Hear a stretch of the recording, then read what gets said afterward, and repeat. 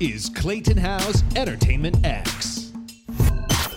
For this episode, I chat with Kyle McMahon, and he takes us through a little bit of everything that he's done in entertainment up to this point. It's very eclectic and quite a wild ride.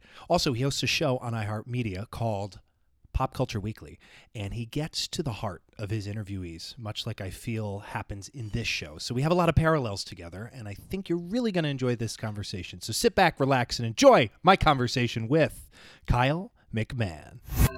Let's go back to the beginning of time for Kyle McMahon. What were your broadcast dreams growing up? I've always been into entertainment and storytelling in some form. I mean, I used to do videos of little shows that I would create and audio stories, and I mean, it's always kind of been since I was little. My mom always laughs that I would make her and my dad watch these kind of never-ending shows, and I would just, I'd have like kind of a story and then would just wing it, and it ended up being, okay, this 5-minute play has turned into 45 minutes. Like, let's cut it off here, Kyle. I've just always been into it. I never knew exactly where that road would lead, meaning I didn't know what form it would take, but I always knew that I would connect with people and help to tell stories in some fashion. I always knew that that would be true for me. What did your parents teach you about work ethic? So a lot. My mom instilled in me very young, you get a job as soon as you're able and you do your part and work as hard as you can. My dad is a workhorse. He was in the military for 30 years, just retired, I believe 2 years ago. And he is like, puts 110% into everything.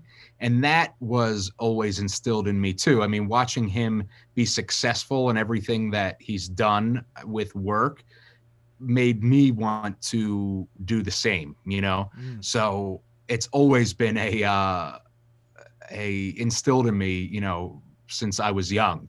And I definitely believe that's why I'm always working now. And I don't mean that in a negative way. I enjoy all the things that I do. But I've got a crazy schedule but I like it that way. And I honestly think a lot of that comes from them.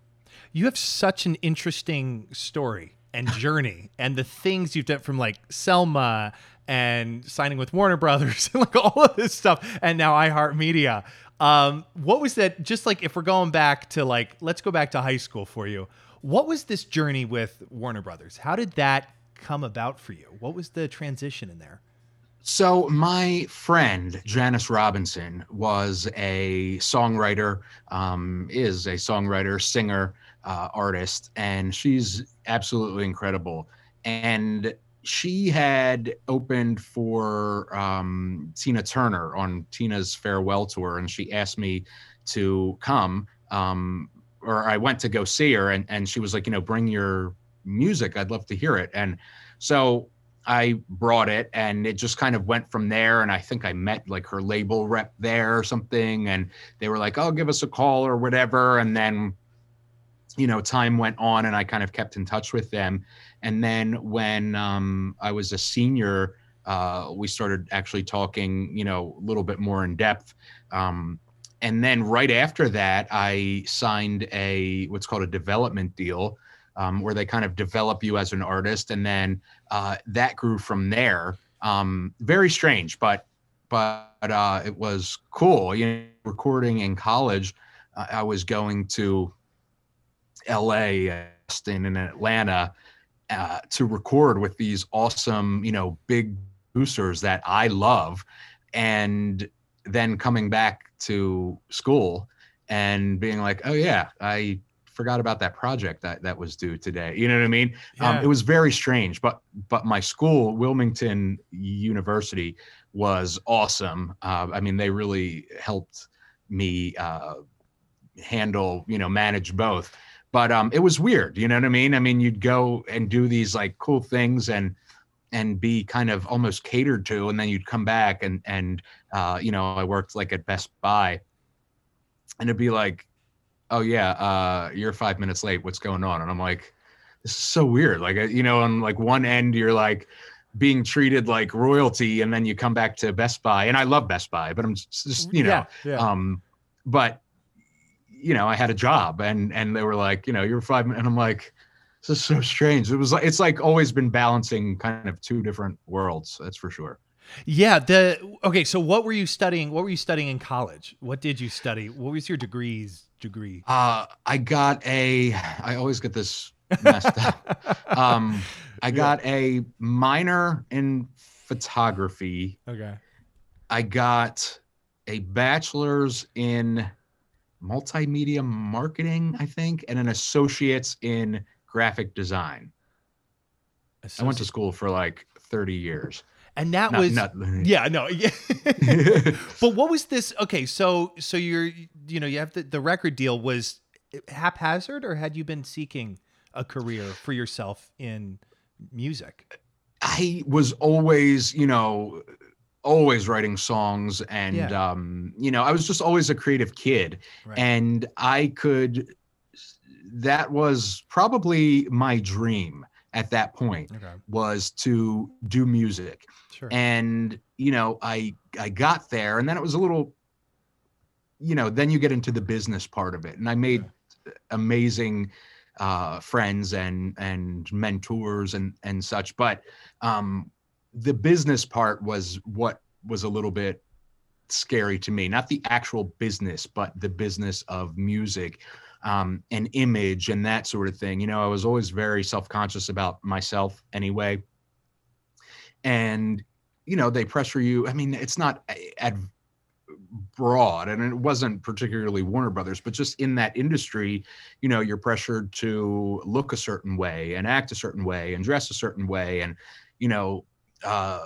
be more boy next door, and, that sort of thing. Mm-hmm. And that kind of freaked me out. And was there one moment in time there you were like, oh, okay, this is it. I'm good. I'm going to pass on it. So one thing that happened to me that really, really, really freaked me out was, so I started getting some followers and stuff on MySpace. MySpace. Yeah, this was a few years before Facebook. And right. I was doing pretty well on it and getting a lot of plays and that sort of thing as I was recording. And I think I was never famous, you know what I mean? But I think the notoriety aspect, if you could say it that way, freaked me out in some ways. So I had a girl who was probably very innocent about it, but she somehow found my parents' address where I lived and sent a snow globe with a picture of me inside the snow globe and sent it to my house. And it was probably meant to be really nice and all, but it really, really, really freaked me out, because I'm like, okay, they like tracked me down and then like cut out this picture of me from the internet, printed it out and then like put it in a snow globe. I don't even know how snow globes are made or how that picture was, but it just really weirded me out. Yeah. And like I said, it may have been very, very innocent, and it probably was, but I was just like, ew, this is weird. Like, I'm a nobody and somebody has kind of sought me out. That, along with my musical tastes have always been very broad. My mom loved dance and disco. It loves dance and disco and Motown. My dad, is Steely Dan and Fleetwood Mac and that sort of thing. My aunt, who is much younger, was into kind of like the music of the time, the popular music. And so I always had a very, very broad love of various genres and time periods. And so that was reflected in some of my songs may have been like pop rock, but some have been dance. And that was another problem in the industry, is that especially when you're first coming out, they want to, understandably to a point, package you, you know what I Yeah. mean? And if I did a pop rock song today, and a dance song tomorrow, in my head couldn't understand why those couldn't go together on an album or whatever. So, Sure. so with that whole business aspect, and then the whole kind of getting these weird glimpses of fame, I kind of started being like, okay, wait, you know, maybe I shouldn't be so aggressive with how I'm wanting to achieve this. Mm. So, I kind of just had to take a back seat and kind of think, all right, maybe it's not like the major label way that you want to go as this big pop thing. Maybe it's more like indie or less fanfare or something. You know what I mean? Sure, sure. So that was a struggle for me. And then my dad ended up, getting deployed. And so I kind of had to put everything to the side anyway. My grandmother also got diagnosed with cancer and moved in with us. So it was a very uh, challenging time. And I didn't think that I should be, running around the country recording with my mom at home, with my grandmother and my dad, overseas. Yeah. So it kind of all happened, at the time I didn't feel like that, but looking back, it kind of all happened perfectly. You know what I mean? And then that ended up leading to Brad Fischetti, who was in a pop group called LFO. He ended up opening this label called 111 Records, which ended up getting picked up by Warner Brothers. So Brad, I guess, bought my contract out from Warner, and which was awesome because now I could, Brad is very good about me kind of doing what I wanted for the most part. It was more indie and less machine. Yeah. But then it had the Warner distribution. So that was awesome and much more up my alley. What was this connection with Brad? Had you guys met previously, or was this an introduction? Like, how did that come about? So, I was doing interviews on my website, kylemcmahon.com, all the way back then.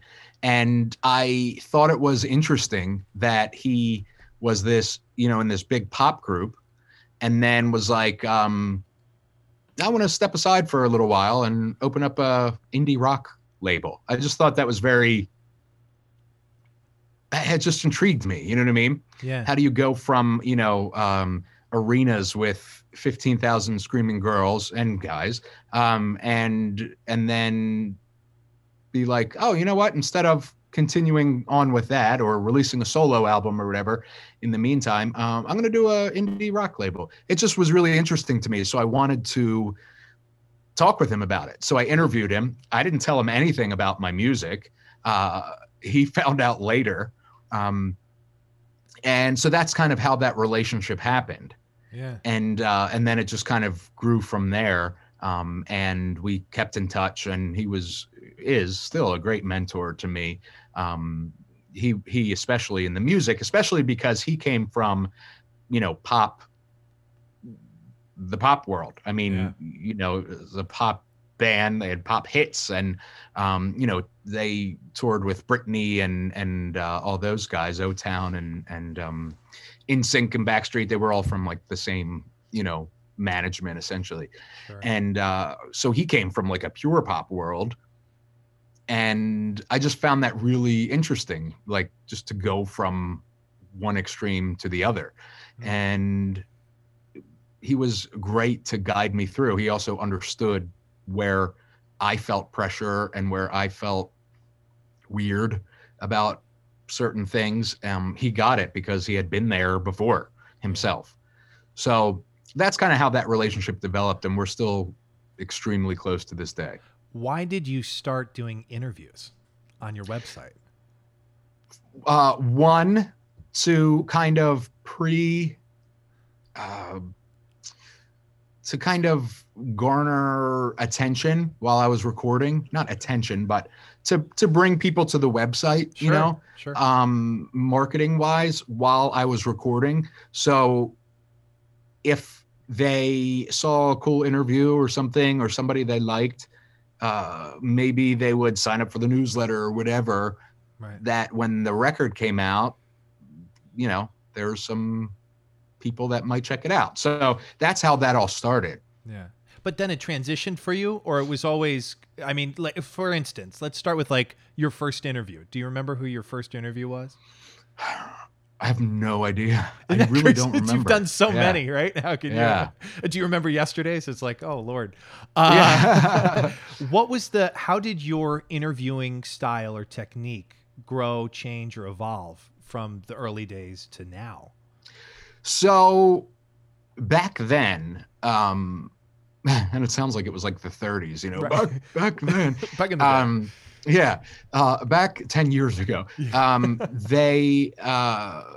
I was very, when I first started out, I was very hyper focused on doing well technically. You know what I'm saying? Mm-hmm. Hit every beat, get every word, ask every question that I want to. Yeah. Today, I don't script interviews at all. I don't write questions down at all. For me, my style, I don't like it. I can't even remember what I ate this morning because I have a horrible memory, always have, but let alone either have to memorize these questions, or I don't want to read off from them either. I like natural conversations. I'm a curious person. I always ask a ton of questions anyway. When I talk to anybody or find out about anything, I'm just a naturally curious person. So I don't script them out. I don't have any questions that I, go into something knowing. Now, there may be something I know that I've always wanted to ask somebody, and then if I interview them, I'm going to ask that. Right. But I do not go in with any kind of script or notes in regards to like, note cards or something where, okay, here's 1, here's 2, here's 3. It's just not my style. I like, I find that I am more natural when it's just conversational. So, and sometimes that puts people off. I had a publicist that actually was emailing me. She asked me about interviewing this talent, and I was like, sure, that'd be great. And then she emailed me back and she was like, cool, can you, send the questions? And I'm like, you know what I mean? And I feel like, especially with this person, because, the publicist is very reputable publicist, but I feel like she's probably like, who the hell are you? You know what I mean? To like tell us, but I just don't like it. It just feels too formal for me. And then I feel like I'm doing work, and not that I mind doing work, but it's very unnatural for me in that process. So, she may email back and be like, okay, well then never mind. And that's fine. But, it just works better for me. So I've always kind of been that way. I mean, I shouldn't say always. That has evolved that way. Right. And that's how I like it. I didn't interview her, but I met Patti LaBelle backstage at this PBS event, and I love Patti LaBelle. I mean, she's an icon, a legend. My mom, got me into her, and I went up to her, and so many questions that I would want to ask her, right. And I'm like, I just want to say I absolutely love your banana pudding. It is the best thing I've ever had. It's like crack. So I'm meeting Patti LaBelle, and that's what I said to her. And she was, because she has like a line of foods at Walmart and such, Yeah. and the banana pudding is so good. But she actually like kind of like, I think she was like happy because she's probably so used to everybody being like, "Oh, Patty, you're a legend, the music and blah blah blah blah blah blah blah." And I'm like, Yeah. your banana pudding is like crack. I love it so much. You know what I mean? Um, and if it was a formal interview, if we had, obviously that's not a question that I would be like leading with. But Yeah. I don't know. It's just how I am. I just like conversation rather than, Having it all. Yeah. I have to say the same thing. I notice, depending on who I'm talking to, some people want the questions ahead of time, others do not. Some publicists are really, really tight, on like, send it to us first, we're going to edit, and I get it. Everyone's got a different brand and message, and I understand it. But yes, when you can have a conversation like this, it flows. Yeah. I in my research of you, you have, it's so varied what you've done according to the internet, and sometimes it can be a real and mistaken place. I want to touch on you managing a golfer, Michael, Yes. and then Yes. going into I'm completely blanking on his name, Tyler, with managing what looked like a music career. Yes. What was this transition? How did that piece together for you? So all of these things that I do almost all the time are simultaneous with other projects. You know what I mean? Sure. There's never, I'm not the type of person who can kind of do one thing, 8 hours a day, 5 days a week, blah, blah, blah. Right. One, I love being busy. I love being productive, or at least what I think at the time is productive. And so I'm always juggling multiple things. So with Tyler Ice Cody, he was an artist that somebody had like introduced us and was like, you'd really love him. He was local to me. You'd really love him. You got to check out his music and talk to him, blah, blah, blah. So I did. And I did love his music. He was awesome. And I'm like, wow, this guy was really, really good. Maybe I can help guide him to get where he wants to go. So we got up and we just had an instant connection. And we just kind of got each other musically and on a personal level. So I kind of helped to guide him. So he's, a freshman in college and at the time, and I'm like, I had been there a few years before, you know what I mean? So especially with music. So I was like, let's put a plan together, and figure out how to get you where you want to go. So that's what we did. Then Michael Tobiasen has been one of my best friends for, since we were in high school. And he has always been a golfer. His father was a golfer, and that was him and his father's way of bonding, really, was golf. So Michael is very driven when he wants to be. So he was highly focused on golf and made it all the way to the Open. Unfortunately, his father had just passed a few months before that. And so it was kind of bittersweet in many ways that he made it pro, and his father didn't get to see him do it. Yeah. However, that may have been what driven him to get there, So I was much more well-versed with the broadcast part of things, where I know nothing about golf except this ball needs to get over there. And so he needed somebody to kind of manage him for this. So I was like, who else you're going to get? You know what I mean? Like, it's not a question. Like, I'm going to do this for you. So, and now that I think about it, he never really asked me. I just kind of told him, but seemed to work out. So yeah, I mean, we went to the Open, and I had put up all of these. I know this was a great chance to get press for him. And so I made up all these kind of like media packets, and I went into the media center at the Open, on day one, like before the Open even started, as in the rehearsal, or not rehearsal, you can tell them on the entertainment side, the practice days or whatever they're called. I went in and dropped a media packet on every single media outlet's desk. Here's Michael Tobiasen. Here's his story. This is a guy that, this isn't Tiger coming back for a second year at the Open or a 12th year or whatever. This is a guy that's from Wilmington, Delaware.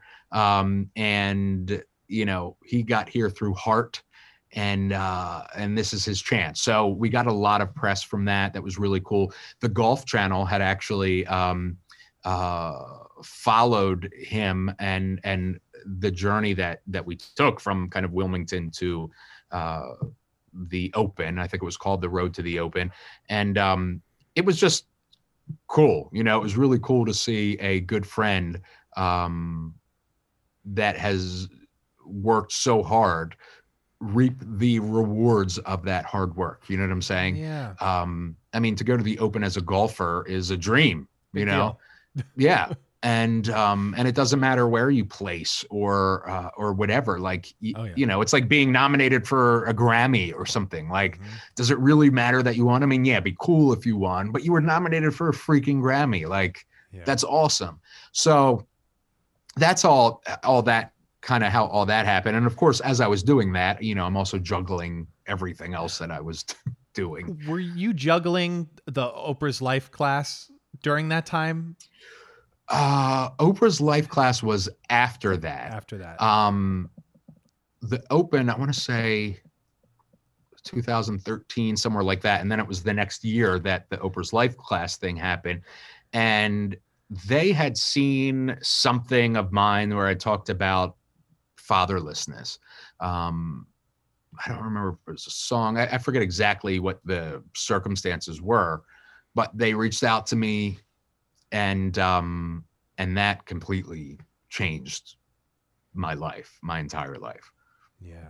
Was that well, first of all, how were the conversations? Let's start with that. I have a lot of questions. Early on? Yeah. Oh, yeah. So early on, they wanted to know my story, from my own words, sure. What it was like, having a father. So earlier I talked about my dad, and just to unconfuse people potentially, my dad is, so I have my biological father, and then I have my dad. My dad, my mom married, when I was 8 or 6 or something like that. Incredible man. My biological father left when my mom got pregnant. So they asked a lot of questions about my biological father, what it was like growing up. How did I feel knowing that I had a man out there that helped to give me life, but wasn't in my life, and they really did their due diligence, of course, it's Oprah. And I think they also felt my pain at the time, how that translated into the life I was living. And I don't mean the broadcasting and all that stuff, but like, how does that manifest itself in your daily life? Right. And at that time, it seeped through every pore of my being, and not that I was obsessed or anything with it, but at that time I hadn't resolved it yet. So, I told them, I'd walk down the street and wonder, like, is that my father? You know what I mean? Mm-hmm. Did I walk by him? Is that my cousin? Blah, blah, blah. Mm-hmm. And my mom had saved pictures and all. My mom was, and my mom is absolutely amazing, but she never talked bad about him or anything. She just kind of, as I asked questions, would present the facts. And so, which I think is vitally important. She let me make up my own mind on what happened. She was just, kind of like, your father and this, she brought it up when or I'm sorry, she answered when I started bringing it up at a, age appropriate time. And she was just very factual. This is what happened. And kind of left it there. So over time, I came to my own like determinations, but and she had saved some pictures and stuff like that if I had ever wanted them, and gave them to me. But still, you have all these questions that you can't ask the person that you need the answers from. Right.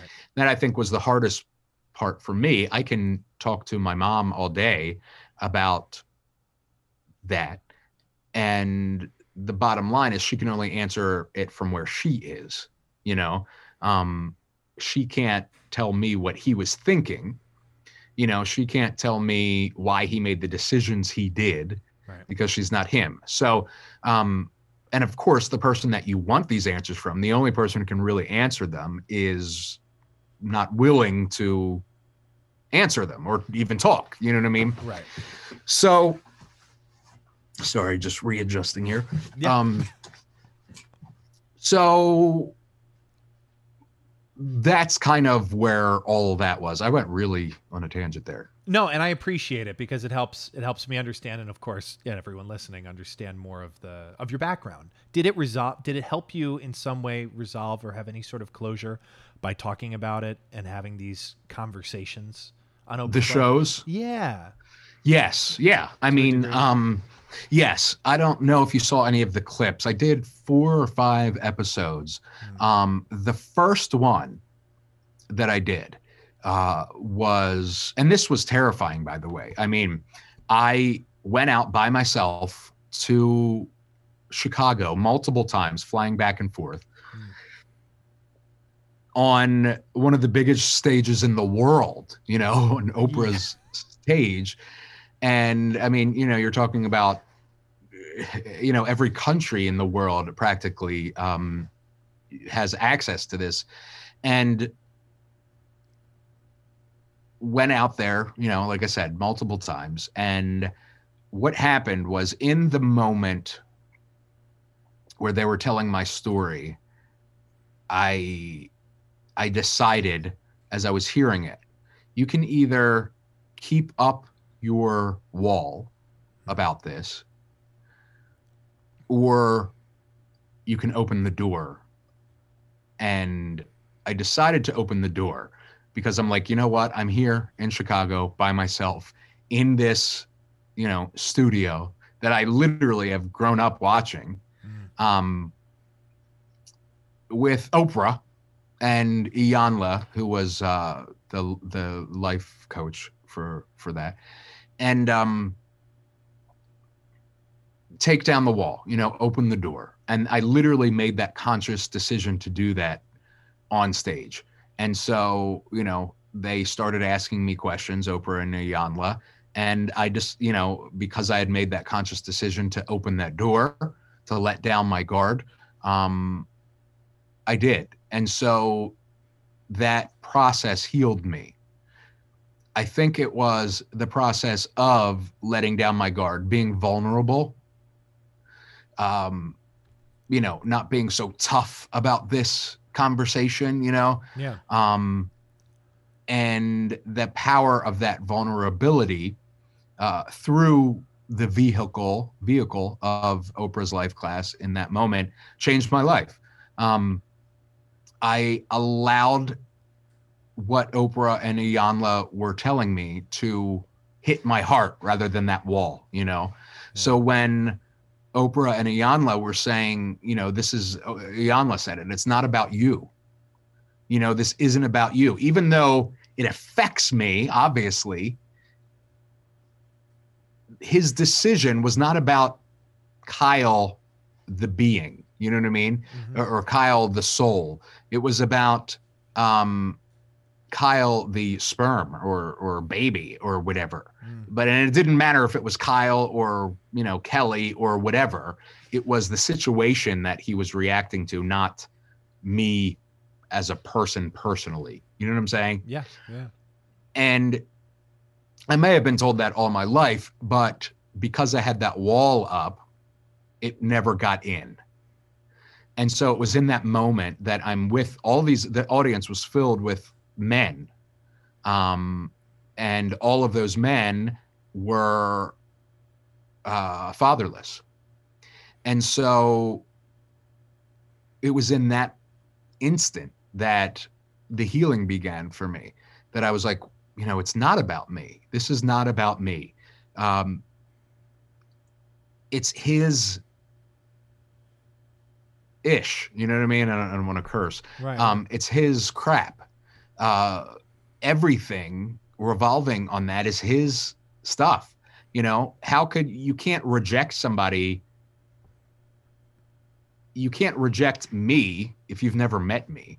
Right. You know, you can reject the idea of me, but you can't reject me because you've never even seen me. Right. So it took a long time to get that, but it was in that moment that all happened, and that was very, very, very powerful for me.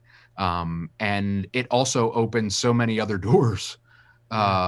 You know, aside from the fatherless thing, it opened up doors and changed the trajectory of my life. This is why I shouldn't use big words. You've been listening to Entertainment X, the podcast. You can follow Entertainment X on Instagram at _EntertainmentX_. If you haven't yet, go to Apple Podcasts and subscribe, rate, and review this podcast. Join Clay next week for another curiosity conversation on Entertainment X. Thank you for listening.